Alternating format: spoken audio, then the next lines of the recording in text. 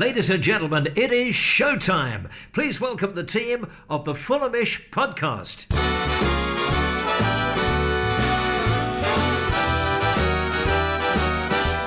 It's the Fulhamish podcast, your independent voice of Fulham FC. My name's Sammy James. Welcome to the show. Today we're going to be looking back at Wednesday night's win in the Carabao Cup. We're going all the way. A 2-1 win over Norwich City at the Cottage. Also in this podcast, we will preview Monday's SW6 derby against Chelsea.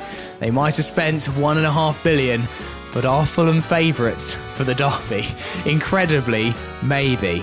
Also, we'll look at the recent ticket price announcements for Manchester United. Fair to say, there are a lot of people, including me, very angry about that. And we've got time for some of your questions at the end as well. And I'm joined by the regular Thursday Club today, Jack Collins. Hello. Hello, listeners. Hello, Sammy. How are we doing? Good, thank you. And Peter Rutzler is back. Hello, bonjour. Hey, hello. Hi. Where was I last week? I'm confused now. You were on your way back from Paris. Oh yeah, that's true. Also, I was still here. You threw me off there. No. You were here. I was just like, he's back again. He's back 2 weeks in a row. Double Peter. We're honoured, and this time you haven't got a little screaming child running around you in the waiting room wherever you were that time. Yeah, I think I was a bit too serious about all that one there. But yeah. Well, you've got me briefly anyway. In the middle of absolute carnage. Yeah. But yeah. No, Peter's extremely busy. He's going to stay. Well, we're going to see how we get on. Maybe for a bit, definitely for the Norwich bit, maybe for the Chelsea bit. See how you get on, Peter. How long you can last before those deadlines loom over you large. Jack, could we do please the best 3-word reviews from last night's win over Norwich in the Cup? We can indeed. I wanted to start with Jimmy Be Good at Craven Cottager 9, who said Iwobi Zigga Zig Ah, which for some reason I just really like. I like it. It tickled me this morning. I don't think it makes any sense, but it made me laugh. So I was like, that's going in, fine.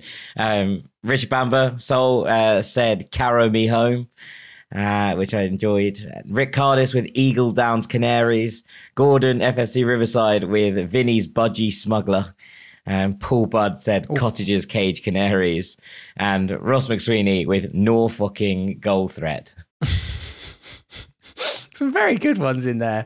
Vinny's Budgie Smuggler is exceptional, actually. So, I like that. We'll see what names the pod. Right, let's get into last night's game.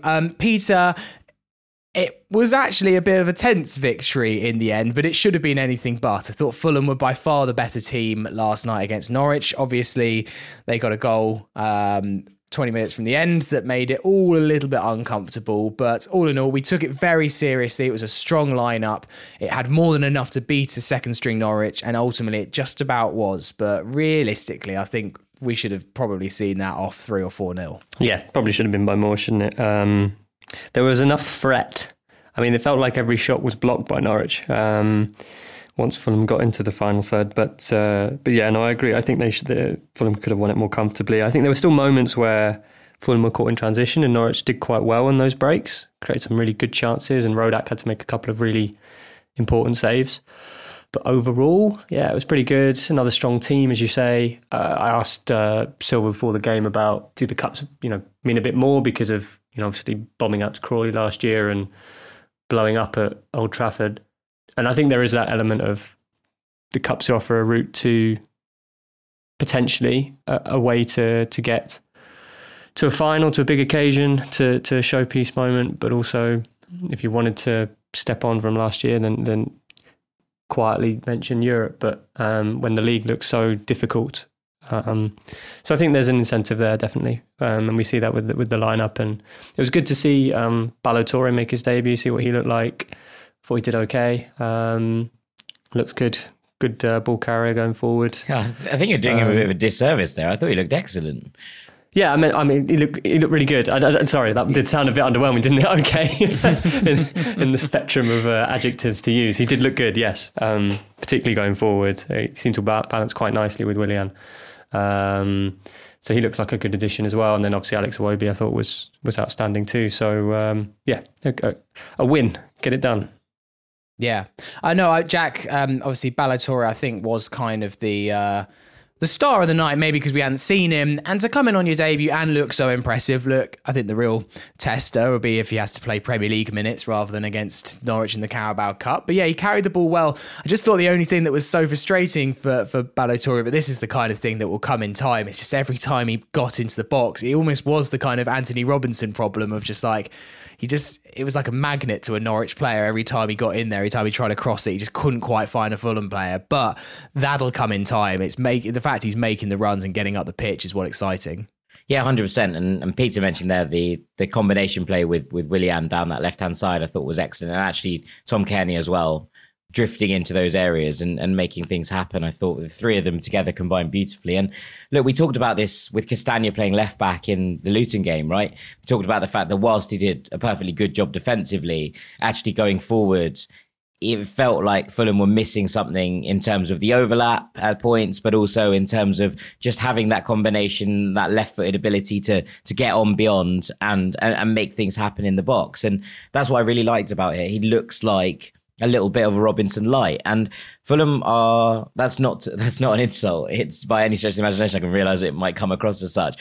What Fulham need down that left-hand side, and especially from Anthony Robinson, who provides this constantly, is that thrust to allow Fulham to utilise, to overlap, to create those overloads in those wide areas. The fullbacks are so important in different ways. Our right back and left back playing very different sort of stations on the pitch, and actually what Ballo-Touré showed yesterday was real signs that he is able to carry that attacking nous out and carry that kind of threat down the wing that Robinson also possesses.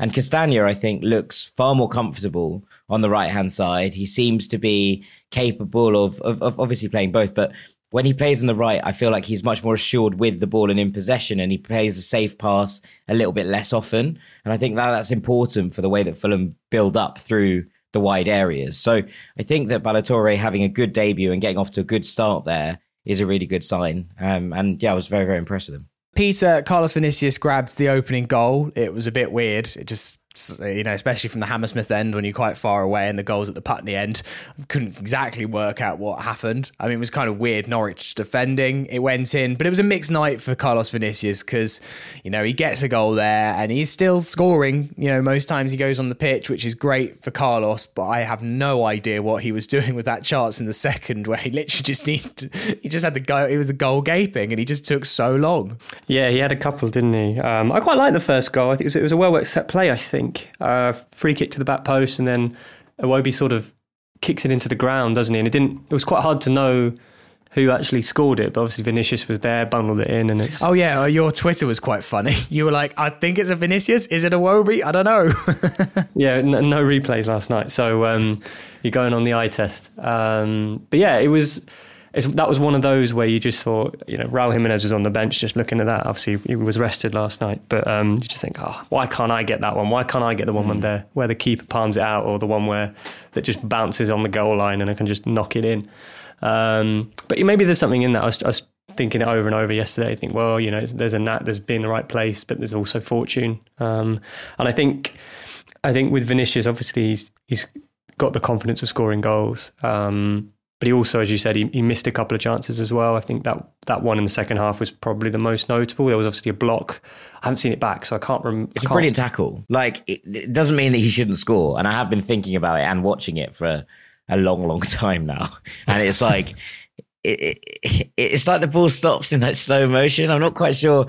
Like, he could stoop and nod it in, and instead he sort of waits for it to drop. He chests it and waits for it to drop, and in that time the defender gets back, and it is a really, really brilliant challenge and it deserves credit. But if he just stooped and nodded it in instead of trying to chest it down, it would have been 100% the back of the net. It's a really strange moment. I texted him, the friend I was with last night, Richard, afterwards, and he was like, thanks for a lovely evening. I was like, I'm still thinking about that Vinicius miss. And I was just sat here and I was working away in the evening, doing some bits and bobs. It was about 1 a.m. and all I could think about was this miss. And I was trying to work out how on earth the ball hadn't ended up in the back of the net. But it was, it is one of those where it is a good block as much as it is. There was one in the first half where it's I can't remember who squares it back to him, but he sort of slashes at it, sort of like a Wilson sideways. like a sideways scissor kick, and it gets it wrong. And actually, when you think about it back, that was actually quite a good opportunity as well. It was off balance a bit. So, but I think the main kind of takeaway I had was not necessarily in terms of chances, but just general all-round play. I wouldn't say that Vinicius' performance to me was like, you have to start this guy against this Chelsea. No, I think I think the debate is, well, one scoring and one isn't, but one for me looks like he's doing more for the team in a rounded sense in terms of link up and his ability on the ball. So I can see why Silva was quite vague in his sort of answers after the game about, Vinicius scoring and the competition between all three. So talking about Rodrigo Muniz and how he did really well at Tottenham, but then got some kind of injury, little issue. And I think he's very much trying to keep everyone happy or in the frame, but you can't shake the sense that Raul remains first choice, and I can sort of see why. Yeah, I fully agree. I don't think that Carlos Vinicius, look, I know that like football and the currency is goals, and he's got 2 and Raul has 0, but I don't think like either of the goals were so impressive that you're like, right, he must start because of those 2. One was a keeper fumble straight into him, and obviously the goal last night, we've all seen it. Right place, right time. Well done. There's something to be credited for that, but I don't think it's quite like, right, now you're definitely above Raul. I actually think it's working quite well as it is as well. Like if it is Raul for 60 minutes, and then if Raul isn't scoring, Carlos Vinicius is a good option to bring off the bench and just change it up. And I think Marco's actually not in an awful place, and he's got Rodrigo Muniz chomping at the bit to come on, and we'll discuss his performance maybe in a second. Jack, Alex Iwobi got his first goal for the club, and that felt like a real moment. It was a really good finish as well from outside the box, found the corner perfectly, and capped off an impressive display. I'm getting more and more excited by this signing the more times that we see him, and I enjoyed last night watching him from the start. I felt like he's had to come on in the last 20 minutes of the last 2 games, and it's high pressure, it's tense, it's nervous. He was allowed to be himself last night, and I think we saw the kind of benefits of him having a bit more freedom to be creative. Yeah, I love watching him in different roles, and I've always kind of thought that his best role is as a number 10. But if he's going to play off the wing, I want it to be off the left. And I was a little bit disappointed just in terms of the way that the game was, and an opportunity to see him in that game state when Bobby Reid came on for Willian, that they didn't just give him a run on that left-hand side and play Bobby in the 8, just so we could see what that might look like as a link-up. But generally, what impressive performance. I think in terms of that midfield role, he has it all. He presses so well, but also he's pretty press-resistant when he gets the ball in those spaces. He turns out of trouble quite a lot. There was a couple of really deft touches to allow us to break on the counter. He seems to steam forward when Paulinho and Kearney got on the ball as well, and trying to get into the final third to support Vinicius. And I think that's really important for Fulham's number 10, or whoever is playing in that number 10 role, because of that lack of goals we've been talking about from the strikers. It's really key to get that number 10 to the positions where they can also pick up goals. And the finish, crowned it off. It was a really lovely, instinctive one touch finish. Good layoff actually from Wilson, I thought, because that was not an easy ball to control, and it was all pinballing around a little bit. But to place that in the corner in the way that he did, with almost no backlift and leave the keeper no chance, was very, very impressive. And yeah, crowned off a brilliant night for him. I thought he was far and away the best player on the park. And then Peter, obviously Norwich got back into it. Broja signs 15 minutes left to play. It was a bit tense, but Norwich never really going to score a second. Let's just quickly discuss the 4th round draw. Ipswich Town away. There seemed to be like more negative reaction to this last night than I thought there would be, because there was about 6 teams I didn't want to play. Ipswich wasn't one of them, but Ipswich right now is a hugely exciting football club who look like they could be able to do back-to-back promotions. Got 100 points, over 100 points in the and 100 goals, I think, in League One last season, and kind of flying right now. So not easy, but also I'm kind of like, that could be a lot worse. Yeah, I mean, the win last night could have been easier, and I think the draw could have been worse. So, Ipswich are, as you say, they're flying. It's Kieran McKenna in charge, isn't it? He's doing a really good job there, sort of turning around. When they changed up their hierarchy, they made loads and loads of signings. I think was it Paul Cook? I think didn't work at all. But McKenna's gone in there, sort of an untested coach, come out of United and is doing really, really impressively. And we've seen teams like Sunderland did quite well in the Championship, didn't they, after getting promoted? And if you can carry that momentum into the second tier, it can take you a long way. So it'd be interesting to see how they sustain it. I mean, it's going to be a tricky place to go, Portman Road. It's got the makings, maybe. That's probably where the fear comes in, is you can see an upset happening there. So yeah. We'll see what happens. It'd be good to go back there. I think that was one of like the first or second game I covered for Fulham was Ipswich away in the Carabao, something like that. Tete cross, Mitrovic header. Oh God! Yeah. In COVID times, yeah. Scott Parker era. I blocked that from my memory 100%. Yeah. It was it's a nice little trip. Did enjoy it. God, there's some things about COVID times. I remember some of the games, and just some of them I've just literally got no recollection of like what happened in those games, and that's definitely one of them up there. Jack, are you up for a trip to Ipswich? Yeah, I mean, obviously I love Portman Road. When we went there in 2017, was it? Still remains one of my favourite away days ever, when Rui Font had his finest hour for Fulham, and it felt like we'd signed the best player the Championship have ever seen. He'd come on, he scored, I think he hit the bar as well. And we were like, oh wow, this kid is something else. I think Cabano scored the first goal. It was an amazing day. It was the same day that McGregor fought Mayweather. There you go. There's a random tidbit of information for you. But just a really good day out, and looking forward to going back to it. But yeah, I agree on pretty much all counts. Ipswich are flying. They have that sense about them that they are moving in a really heavily upward trajectory. And that is obviously a banana skin. Now, you'd probably rather a banana skin than a Manchester United away, right? Or a Newcastle United away at this point, because there is still a banana skin is there for a reason. You can avoid it. But when you're looking at this and looking at the way they play, and the fact that they went 2-0 down to Wolves in the Cup this week and came back to win 3-2, much changed Ipswich side as well, heavily rotated. I think shows kind of the form and feeling that they've got going around the place at the moment. So yeah, by no means easy, but definitely one that I think we can look forward to. And yeah, an opportunity, not by no means an easy game, but an opportunity nonetheless. Yeah, the timing of it will be interesting as well. Almost certain to be Wednesday. There's a Sunday game against Brighton, then it's Saturday lunchtime, not Old Trafford, but against Man United at Craven Cottage. Then the following Saturday, so going to be a bit of rotation, you'd imagine, from Marco. He's going to have to manage his squad to make all that work. We're going to take a break there. Afterwards, we'll look ahead to Chelsea on Monday.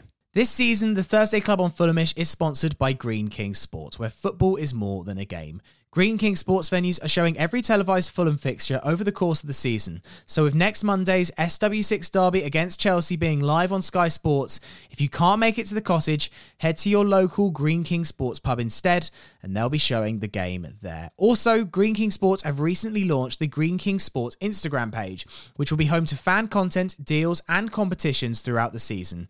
Drop them a follow, and you'll be the first to know about all of those special offers. Part 2 of the Fulhamish podcast. Sammy here with Jack and Peter. Let's look ahead then to Chelsea on Monday, the SW6 derby. Now, Peter, his phone is off the hook. He's been declining calls all the time, so he's going to go in a second. But we thought just before we let you go, we were holding you hostage, but we won't let you go until you give us 1 minute on Chelsea Fulham and why Fulham are going to win.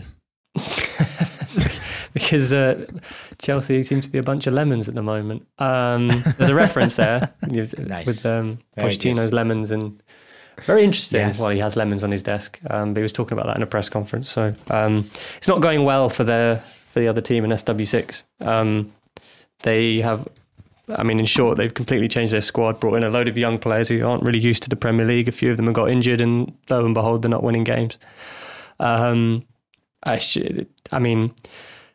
I think the last time Chelsea beat a team in the top 10, this is going to jinx it now, isn't it? Was back in 2022. Was it January 2022? No. Yeah, maybe it is that long. Yeah. I think it is that long. I think it is. It was Spurs, wasn't it? Yeah, which is absolutely insane for a club of Chelsea size to go that long without beating a team in the top 10 on the day of the actual game.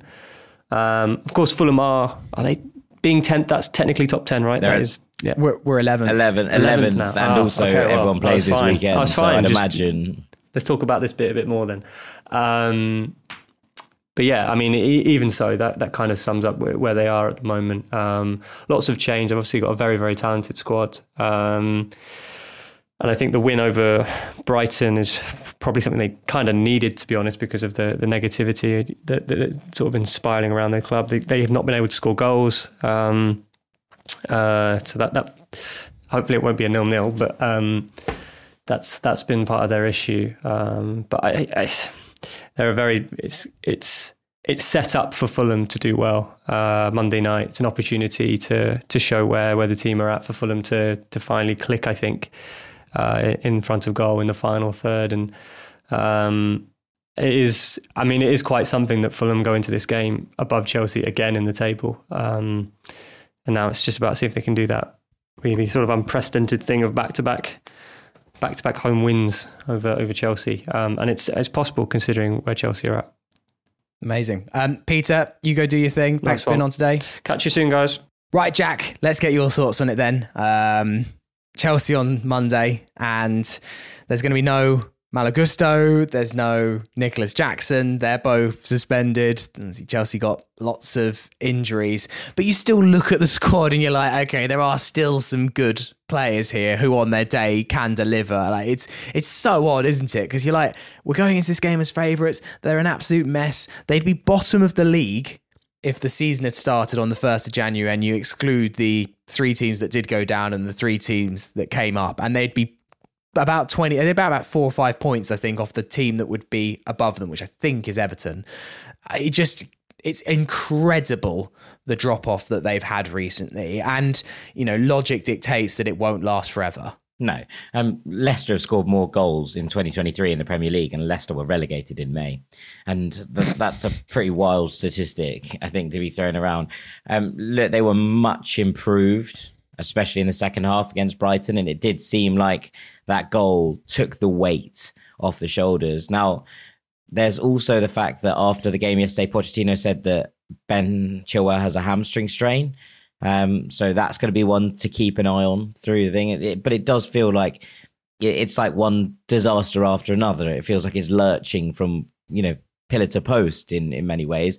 I'd imagine that Reece James isn't going to be back. Obviously, he stepped up his training program, but even still, he has a charge to answer from the FA on abusing match officials in the tunnel. So even if he was to be back from injury, I wonder if he's about to be hit with a suspension as well.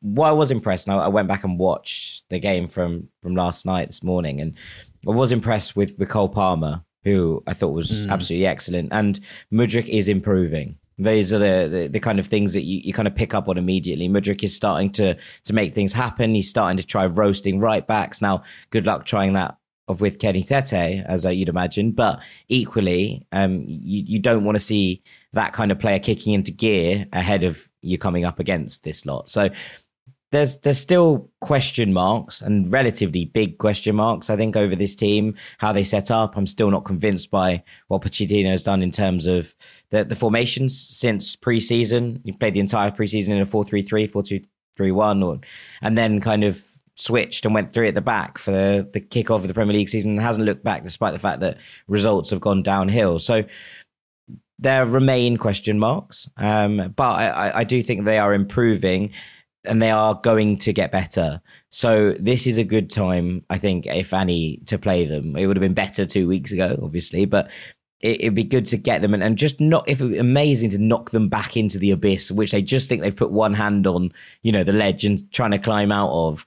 To be able to just stamp on that hand would be a real nice moment, I think. And there are ways that you can get at this side. Like Brighton had joy in the first half. We've seen other teams have joy against this Chelsea side. They are not infallible. Their back line remains gettable at, especially I think Thiago Silva's drop off so far this season. Now, if I've said that, so he'll almost undoubtedly have an absolute stormer against us. But there is that element of uncertainty around this back line that I think can be exploited. And it's going to be very interesting to see how Pochettino shuffles his deck to try and deal with the threat that Fulham pose, especially at right back, where you'd imagine they're going to be coming up against Willian, who, has the potential, and yesterday I thought was his best performance in a Fulham shirt this season. you have that kind of feel that you're like, okay, if he's getting back to form, the last thing in the world you want is a stand-in right back coming up against him when he's able to just shift the ball out of his feet and manipulate the ball so well. That's where I think it's going to be a very interesting battle. Yeah, fascinating to see what they do at right back. Obviously, that is somewhere Moises Caicedo has played, so they could put Caicedo at right back, or they could put Cucurella on the wrong side. Disassi as well. Yeah. And then up front, I mean, I guess Armando Broja. Yeah, although I thought it was interesting that the minutes he got yesterday were limited. I thought that they might give him the first 45 and see how he fared. But yeah, it does seem that way. I mean, I suppose Raheem Sterling can play through the middle. There's that to probably consider as well. Although whether that's the right move in a game like this or not is a different question. But yeah, it does feel like there are major holes right now in this squad. Sometimes that can be a good thing, right? Because players suddenly get thrown in. They're like, okay, the pressure's off because I'm playing in an unfamiliar position, and suddenly they hit a gold mine of form. We just have to. And I hope that doesn't matter. I think key is not, the way that the Bridge lifted yesterday when they scored, and the players like visibly looked like a weight had been taken off their shoulders, frustrate this team, and their fans will get annoyed. Like they will expect, an element of revenge after losing at the Cottage last season. And I think that there is that kind of sense that if you can get at this Chelsea team and put them on the back foot, there is still the grumbles of discontent murmuring in the background that you can exploit and get those fans feeling frustrated and not wanting to get behind them. If you let Chelsea score early, I think that someone is going to get pasted, and I just really, really hope that it's not us. Yeah, I mean, from an outside perspective as well, when you saw Nkunku get injured in pre-season, because he caused us a lot of problems. I think he played in that pre-season match, didn't he, against us? And he certainly looked very good in pre-season anyway. And so I think when he got injured, you suddenly realised that the wheels might fall off for Chelsea, but never to this extent. I remember seeing what they did in the summer, all the signings, all the money. Pochettino, I was like, okay, yeah, we've had one bad season of Chelsea. We're not going to get another vintage Chelsea rotten season. And Pochettino is probably the kind of manager that can turn this around. It only takes 2 or 3 wins in consecutive on the bounce to get out of the position they're in. But it is quite astonishing. And as you mentioned, I've certainly heard good things about Cole Palmer's brief appearances that he's made for Chelsea. Jack, just from a game point of view, I feel like this is going to be tight, though. You've got two teams struggling to score goals. It was 0-0 at the Bridge last year. It was a tight game, the one that we won 2-1 at the Cottage.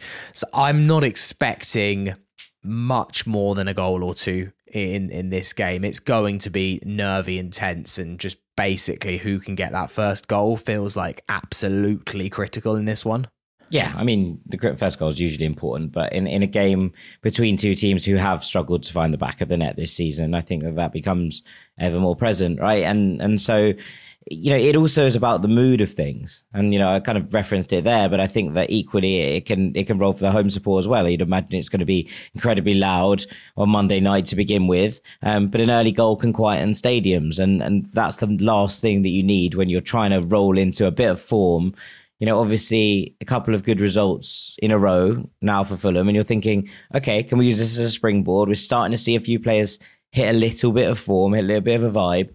Can you keep that rolling? And the last thing you need at that point is to concede an early goal. It really is important here in order to calm this one down. And I'm not even saying score early, although I think that you could really hurt Chelsea's bounce back emotion by doing so. I think just settle this one out for the first 15 minutes, make sure you don't concede, and then start to grow into it and allow those fears to start to prey on them that they might not be on the path to redemption that they feel they're on after last night. And that's, I think, going to be crucial. Yeah. Who would you play in this one? Would it be kind of as we'd expect? I mean, obviously some of it depends on fitness, particularly I think Kenny Tete is now obviously the biggest question. He obviously didn't play again against Norwich last night. He wasn't in the squad against Palace. Other than that, would we expect just to see the kind of usual Polina, Reed in midfield, Pereira in the 10, probably Raul Jimenez up top, maybe after Carlos Vinicius didn't do that much last night? Yeah, I think so. I think Raul goes back in up top. I thought Bassi was excellent last night, but you'd imagine that you look for the experience of Tim Ream in a game like this. Obviously, Leno comes back in.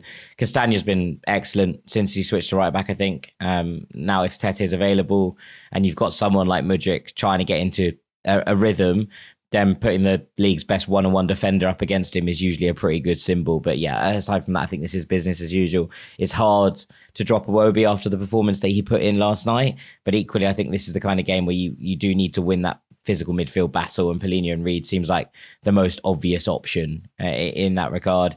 I think I'd go back to Harry Wilson on the right. I thought he was excellent last night, worked really hard, made things happen. And so I think I would start Willian and Raul Wilson. Yeah. I mean, it is interesting with Tete because obviously not on the bench last night either. I just went back and double checked because I didn't look too closely at the subs bench.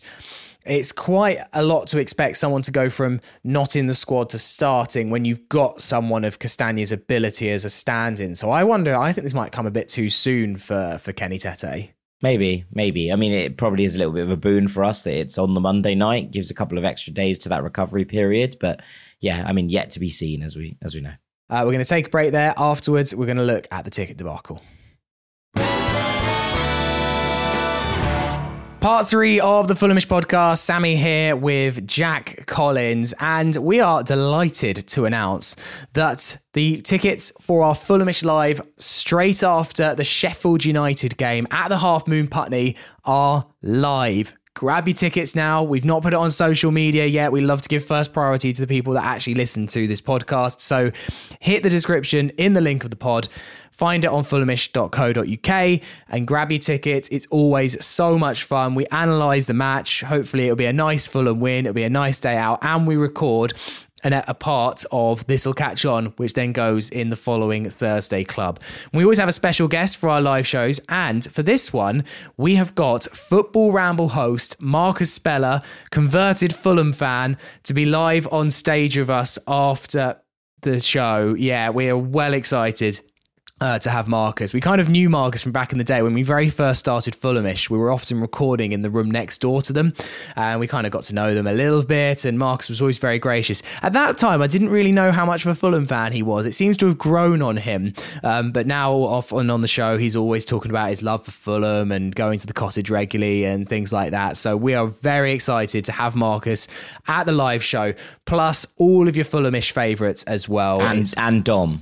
I don't think Dom's available, actually. I think Dom's working for this one, so you're spared the so Dom just Bet all show. all your Fulhamish favourites then, it's fine. Yeah, exactly. Grab your tickets. The link is in the description. We'd love to see you there. And also, before the game, the Half Moon are going to be put on some beers and some bacon sandwiches and things like that. So if you're knocking about before the Sheffield United game, and this isn't ticketed, by the way, just come on down. But the Half Moon said we'd love to have you before the Sheffield United match as well. So I think a few of us will be there beforehand as well if you fancy popping in for a drink beforehand. But yeah, we'd love to see you at the Half Moon. Jack, let's move on to a slightly less cheery subject. And once again, we are here, me and you, Groundhog Day, talking about bloody ticket prices. So on Monday, the club announced their ticket prices for Manchester United. You've probably seen them. If you haven't, check out our Instagram, check out our Twitter. There's a screenshot on there. Incredibly, £150 minimum for the Riverside stand. 150 English pounds to sit in the Riverside stand. Most of the Hammersmith end and the Putney end are £77. The kids' tickets are pretty astronomical as well. So are the concessions. It's the same old shit, but Fulham have just always got a knack of, seemingly every 6 months it feels like, Jack, of just pushing the barrier to see how far they can stretch it. They've done it once again, and everyone's pissed off. And it'll probably repeat in another 6 months, and we'll be all pissed off again. Yeah, it does feel like banging heads continuously against the wall on a topic that the club just seem to refuse to listen to anyone about. They will talk about the fact that these games sell out. They will tell about the fact that financially it makes sense from a club perspective, and that all well might be the case. It's not really my argument with them. My argument is that you can see already these tickets going up on sale on tout sites where we can already see that Fulham fans, kicking back against this as the club announce things and talk about stuff and saying, I can't be going to that, I can't afford it. And we know that the club will continue to sell out these games because Manchester United fans in London and the surrounding areas will see an opportunity to buy tickets and go and see their club play, and it will dilute the atmosphere. Once again, it will ostracize fans, long-term fans who don't have season tickets, who travel down to the cottage numerous times a year, who have memberships, etc., and are being asked to pay an inordinate amount for, let's just say, 2 adults and 2 kids in let's pick H2 as an example. We're talking, approximately £300 on match tickets, which is wild, like wild to even think about that. Fulham are thinking that that's an acceptable amount to charge for a family. This has prided itself on being a family club for so long. And I don't want to go back through all of the things we've discussed time and time again on this podcast about the fact that, alienating young fans is going to drive them away. There are other options. There are other options in the surrounding area. There are options at Chelsea, which will almost certainly be cheaper than this. On the same weekend. There will be options at Brentford, which will definitely be cheaper than this. For a match day experience, they've built a new stadium around and has, all the facilities that you could possibly want. It's a good stadium. As much as it hurts me to say it, they've built a good little stadium there. And it's an enjoyable experience in terms of watching games because it has been built to specifics. You compare that with something like the back of the Hammersmith end, which still, yes, they've put in a few new staircases this summer to try and allay the crushing, but still feels like a war zone when the Hammersmith end is sold out at half-time and before game and after the game in the concourse. They're asking for tickets, north of £160 in the Riverside for an unfinished facility, which continues to have wood chip facilities below it and seems to, if it was a completely and utterly finished, experience, I'd still think this was too much money.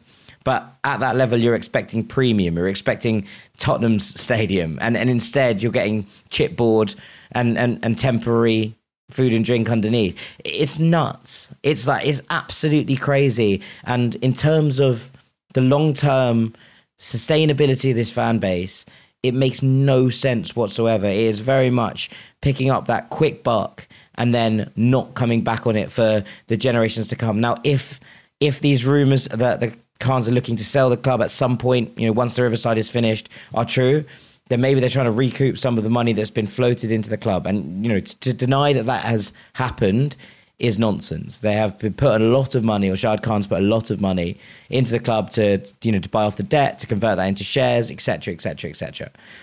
But when you're looking at what this means for the club long term, and you look at the attendance at Norwich last night, and the core fan base will be there thick and thin no matter what, this is not helping to grow that. And it really upsets me that no one is looking at a long-term strategy or vision here. Or they are, and they're completely ignoring it and thinking that the long-term strategy is to make the cottage into somewhere that people, are happy to come as away fans and sit in the home ends, or, tourists come in and sit in and enjoy a game of football, and that's all it is, because they're not then beholden to those people as stakeholders with emotional shares in the club. Maybe that's it. But for me, that's not what the club is about. It's not what any football club should be about. And I think that we're walking perilously further down a really quite dangerous path here. I saw a couple of people last night use the low attendance as well, look, Fulham fans, it was cheap and they still didn't turn up. I look at it the opposite way. It just shows the size of the actual core fan base of this club, and it's still pretty small. It's got bigger. Spurs in a couple of weeks. It's a London derby. It hasn't sold out yet. I think it will It's gone to members. Might even go to general sale. This is Spurs away. It's a 3,000 allocation. Most clubs in London... Can you go to general sale?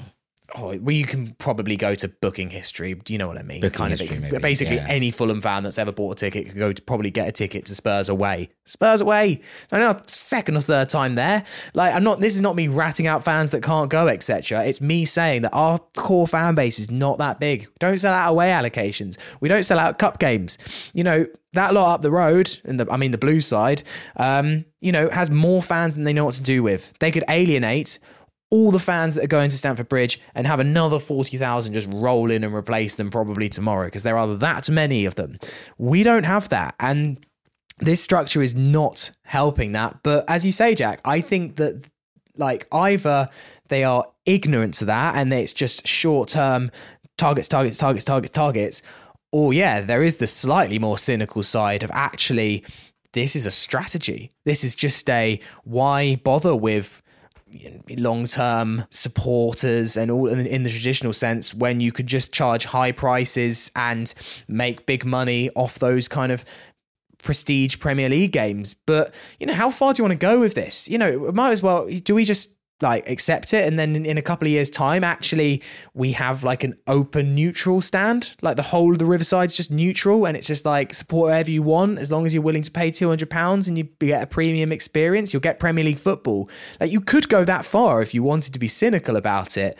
And you start to wonder now, like, is that the way it's going? Because it's actually borderline. I mean, I just can't believe they've, again, similar to like arguments a few years ago, I think the Fulham fan base was kind of had almost like loosely accepted these prices. And then they've just gone and absolutely like knocked it out the park again and raised the whole issue once again.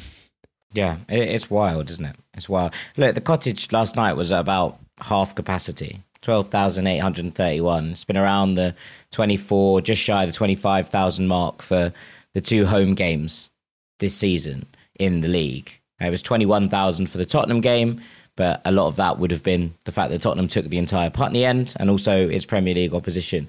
There were more fans at Brentford Arsenal last night in the Carabao Cup than there were at Fulham. Now, again, big team in the Cup, home game, playing a team above you as opposed to one below you raises interest, raises expectation, raises desire to go, all of those things.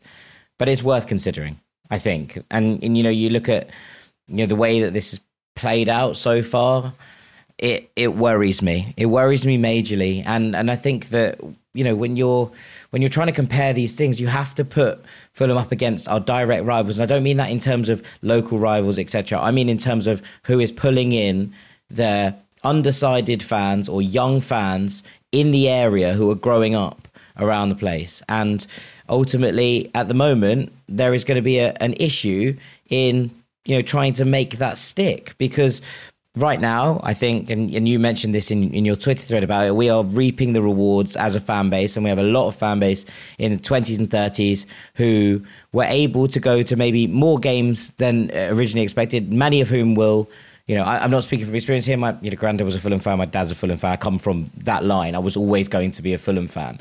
But there are a lot of people, and we see them on social media, and this isn't supposed to be any sort of superiority complex. Everyone is equal. It's an equal share, right?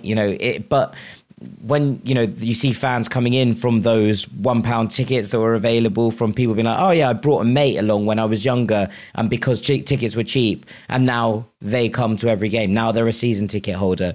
It helped to grow an age and a generation of Fulham fans who are now steeped within the club.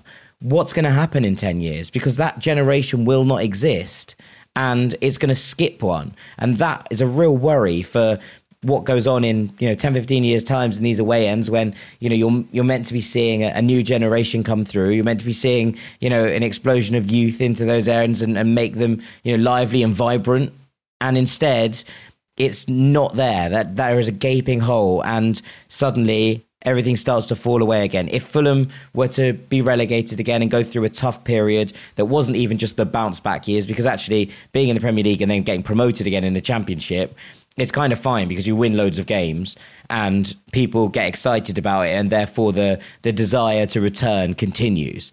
But what happens if Fulham go through a period like after our first relegation for the Premier League, where we struggled at the bottom of the Championship? Where are those people going to be then? Are these tourists going to be in here paying £100 for a seat if Fulham are playing Millwall at the bottom of the Championship? I don't think so. And so therefore, can you build that out as a strategy and genuinely think it's sustainable? Look, when the Riverside ticket prices were announced, I said that if they're going to try and charge, to high heaven for those premium seats in the middle of the Riverside, then as long as that subsidises the rest of the ground and everyone else is unaffected, then that's fine. It's not great, but I can live with it.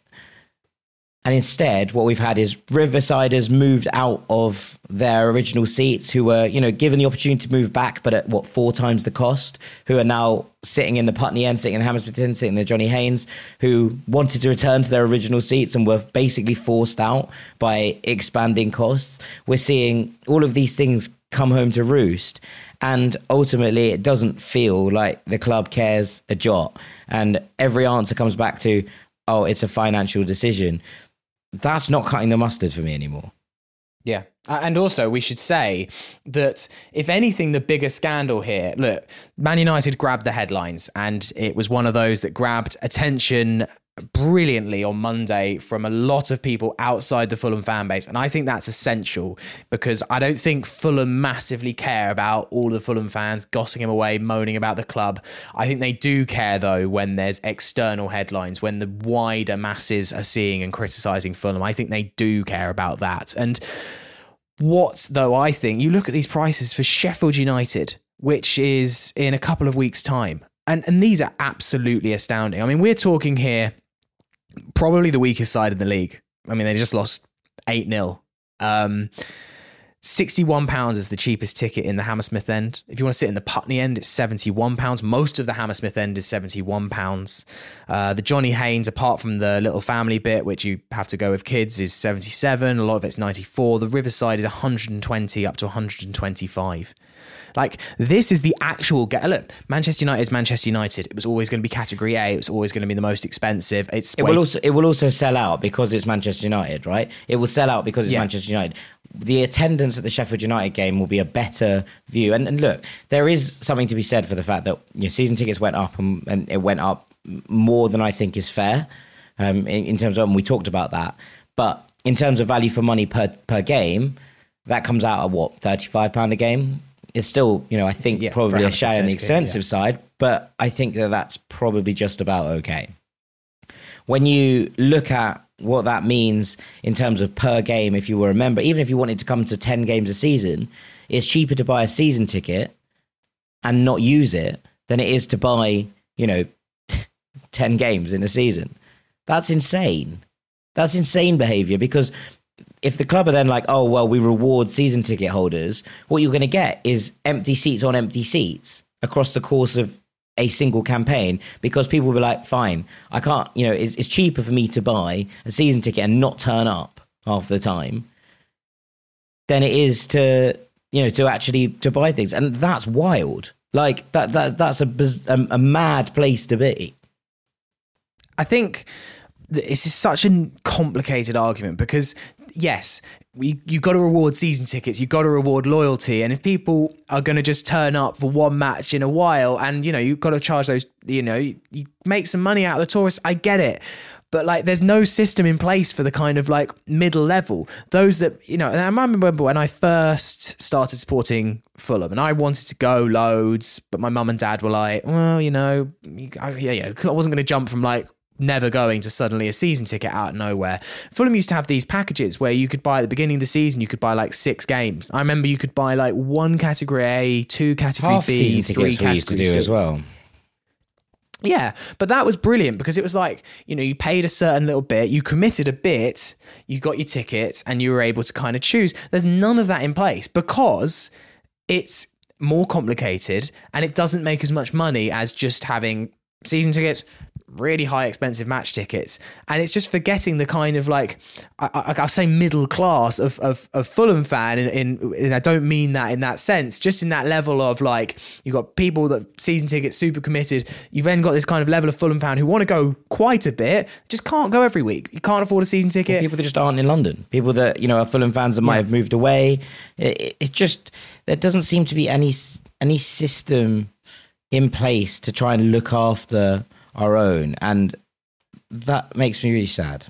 Yeah, because effectively, by buying a £50 membership, which anyone can do, any Man United, Liverpool, whoever fan can do at the beginning of the season, they pay their 50 quid, they've got exactly as much right to buy a ticket as someone that's been coming to Fulham on and off for 25 years. There's no loyalty system in place for home tickets, nothing, because it's all... I mean, partially it's money and cost and time and it's effort, and also it just doesn't seem to get the kind of clientele that they want. Anyway, there does seem this time to be genuine desire amongst large swathes of the fan base, as far as I can tell on social media, for some sort of visual protest. I'm all for it. I think that it is time for Fulham fans, if we're upset about it, to make our feelings known. We did a statement on the Fulhamish Twitter, basically saying that we would throw our support as a platform behind any protest. We would not lead it this time, as obviously you might remember we did in 2019, and that we would, make sure that we liaised with all supporters bodies on any protest, and we would love to be part of that discussion. There does seem to be movement in the background. The Fulham Supporters Trust released a statement earlier today just on Twitter that they are considering further action in order to display concerns at recent ticket price hikes. I know firsthand that there are discussions happening in the background of exactly how to do it, and hopefully there will be updates in the coming days, probably just after the Chelsea game, I would suspect. I'm only privy to a few discussions. I'm not at the heart of them. I will say that for sure. But yeah, hopefully something can be arranged, and I think now is the time. I think, Jack, we've moved from kind of crisis to crisis on this. First, I think especially in the last year, you kind of had those Leeds tickets, you had the Liverpool tickets at the start of last year, then you had the season ticket announcements in May, but there wasn't really enough time to do anything because there was only one match of the season left, and it was the last game of the season. I don't think the appetite was really there to protest. And I think now 12:30 United on the telly, it feels to me a little bit now or never if the Fulham fans base is actually going to have its say, because if we let this one go, I don't know if you'll be able to mobilise. Yeah, no, I agree. I think that sometimes it comes down to, do we want it or not? And I think the time has come to show that. Let's do some questions before we finish. I liked this one from Colin Ripley, who says, "Hi guys, hate to be pedantic, but please let Cam know that Mexico is in North America." And that's from Colin in California.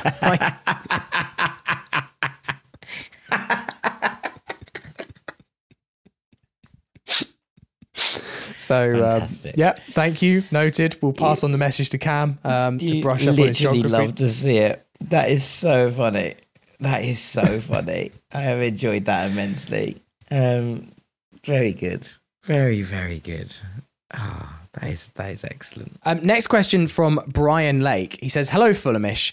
Will Marco sign on to stay with the club as manager before or after we beat that other team in Fulham on Monday?" And that's thanks from Brian. I mean, obviously. Oh, and he says, "Sammy, it's okay to go grey. It happens to the best of us." Thank you very much. Yes. I mean, we obviously don't know if Marco's going to sign a contract, not heard anything, but actually it suddenly just got me thinking there of an interesting debate, because let's say we did beat Chelsea on Monday, let's hope we do. Pochettino's going to be under extreme pressure already, and they've got a really tough set of fixtures as well, I think, after they face us. I think they play nearly all top 6 to 8 clubs. I wonder where Marco Silva is basically on Todd Bowley's big list. I don't know. It doesn't strike me as the kind of manager that they would go for, but equally, I suppose they brought in Potter. I'd be surprised. I'd be very surprised, in fact. I'm willing to put a fair amount of gumption behind the idea that actually that's going to be okay. So I'm going to say I appreciate the concept, but I can't see Marco Silva going down the road to that lot. Jack, you'll like this one from Christopher Harvey. He says, "Hi lads, question for the Thursday crew. I'm a season ticket holder in H6. Haven't been convinced by Raul so far. Also, I've got back recently into watching the Bundesliga weekly as well as the Premier League, and have been stunned by the start to the season of Stuttgart's Serhau Girassi. Oh, fucking hell. And have been stunned by the start of the season of Stuttgart's Serhau Girassi. 10 goals in 5 games is insane numbers, but I wondered if the pull of the Prem could bring him to the cottage. He may be looking higher though than little old Fulham. Wanted your thoughts on this. Love the pod, from Chris." Jack Collins. Yeah, so Girassi was linked to Fulham in the summer, and he signed for Stuttgart on a permanent deal after being on loan there last season and helping quite heavily with keeping them up. And he has started the season on fire. He's a really, really good footballer. I like him a lot. But on August the 20th, and I don't want to call out names here, but this was bad vibes all round. The Fulham Fulham transfer account tweeted saying Girassi has rejected a move to Fulham as he doesn't see it as an attractive move for him at this stage. And it was quote tweeted by one of our own, one of our fan base, who said, "Getting rejected by Girassi, FFS. Don't get me wrong, he's serviceable, but who does he think he is?" And Serhu Girassi responded to this, saying, "No, I'm just what? Girassi. Until proven otherwise, I can decide where I want to be and don't listen to everything on the internet." It's one of those moments I was like, oh no. Like, it's the last thing you want him seeing. Like, he's been absolutely on fire since that tweet. So, yeah, one of those, really. And look, it's fine. You don't expect footballers, when you tweet about them, to suddenly pop up in your replies, right? Especially when you haven't tagged them. He's obviously searching his own name. But yeah, just a real moment of like, oh God.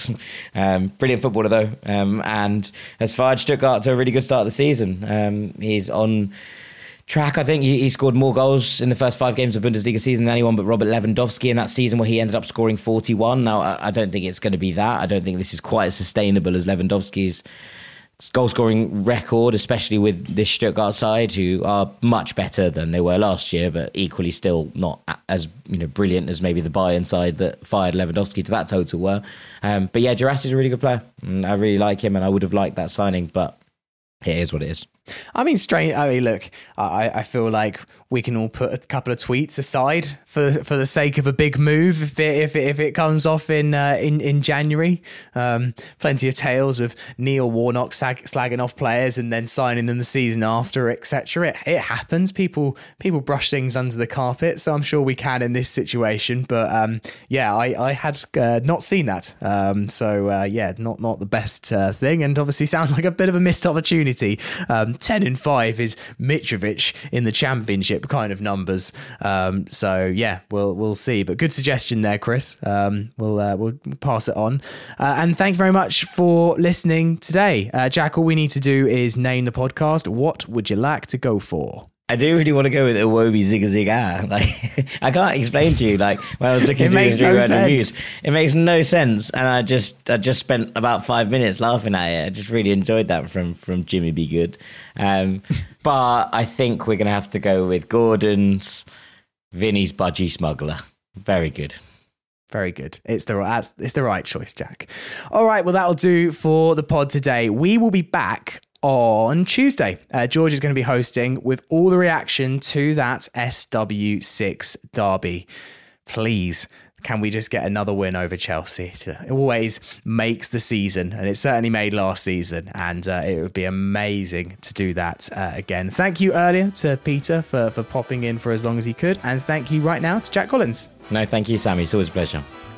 Have a lovely Fulham free weekend, whatever you do with it, and then we'll all be back on Monday for that big game. But until then, come on, you whites. You whites.